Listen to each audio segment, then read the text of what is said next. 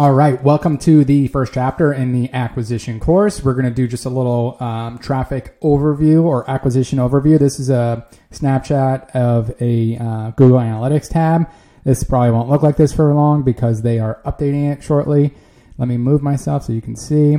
But let's break it down. So for this particular brand, you can see this is just a little side brand that I co-founded, and you can see our biggest channel is from social. So for this, social isn't only just an awareness play for us, but we rely heavily on social to drive traffic to our website. It's an e-commerce website where we want someone to buy, right? So you can see though, typically this is a really good example because so here's your social. If you go over to e-commerce rate, look how low the e-commerce rate is. I mean, for this brand in general, it's not great. You want your conversion rate, your conversion rate to be over 2% in today's day. I mean, I work with brands that are at 4 or 5%, if not higher. If you're over 2, you're doing pretty well. 2 is about average, but we're definitely below the average here at 1.2. for this brand, so we need to do some tweaking. I think part of it is the product that we sell. It's a very high price point compared to some of our competitors. We did that intentionally because we wanted to be an exclusive brand,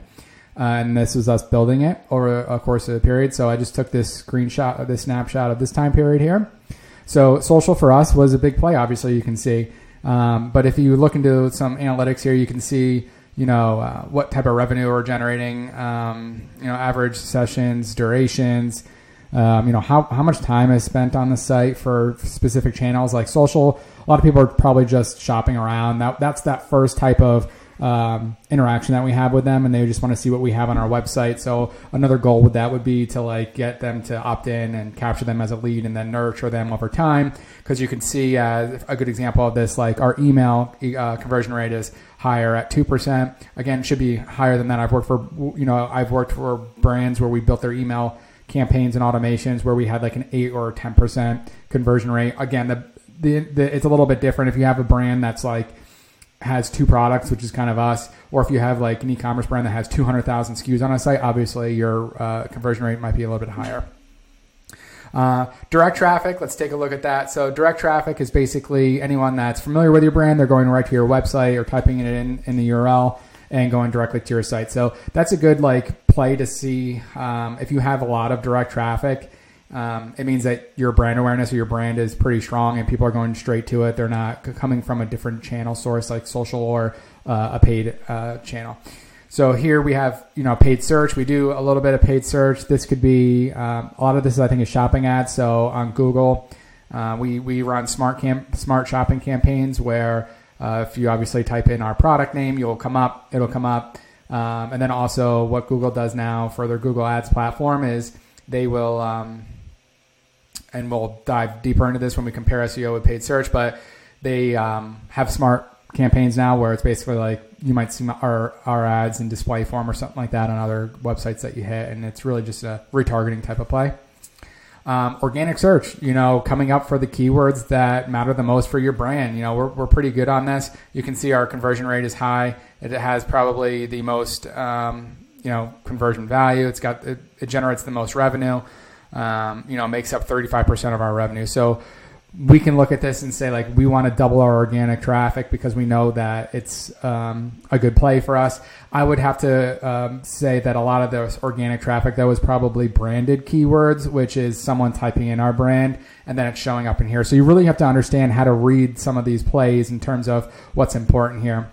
Email is another channel. It's a traffic channel. So it's important to, if you're in that awareness stage and someone goes to your website, you get them to opt in. It's important to, drive that traffic back to your website because you understand that it takes maybe 3, 4, 5, 6, 7, 8, 9, whatever it is, touch points to get that person to convert.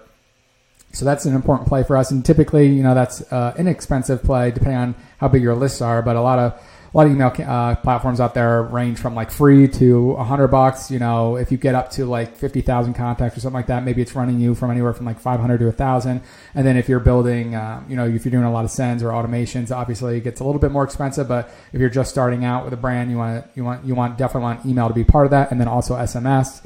Referral traffic, that's kind of like the collaborations that we'll talk about. Where are these backlinks coming from? That's an SEO play. If you can partner with an industry leader like a news outlet or something like that gets a lot of traffic, and they can kind of create an article for you, and you can contribute to it, and then click back, drive traffic to your site that way.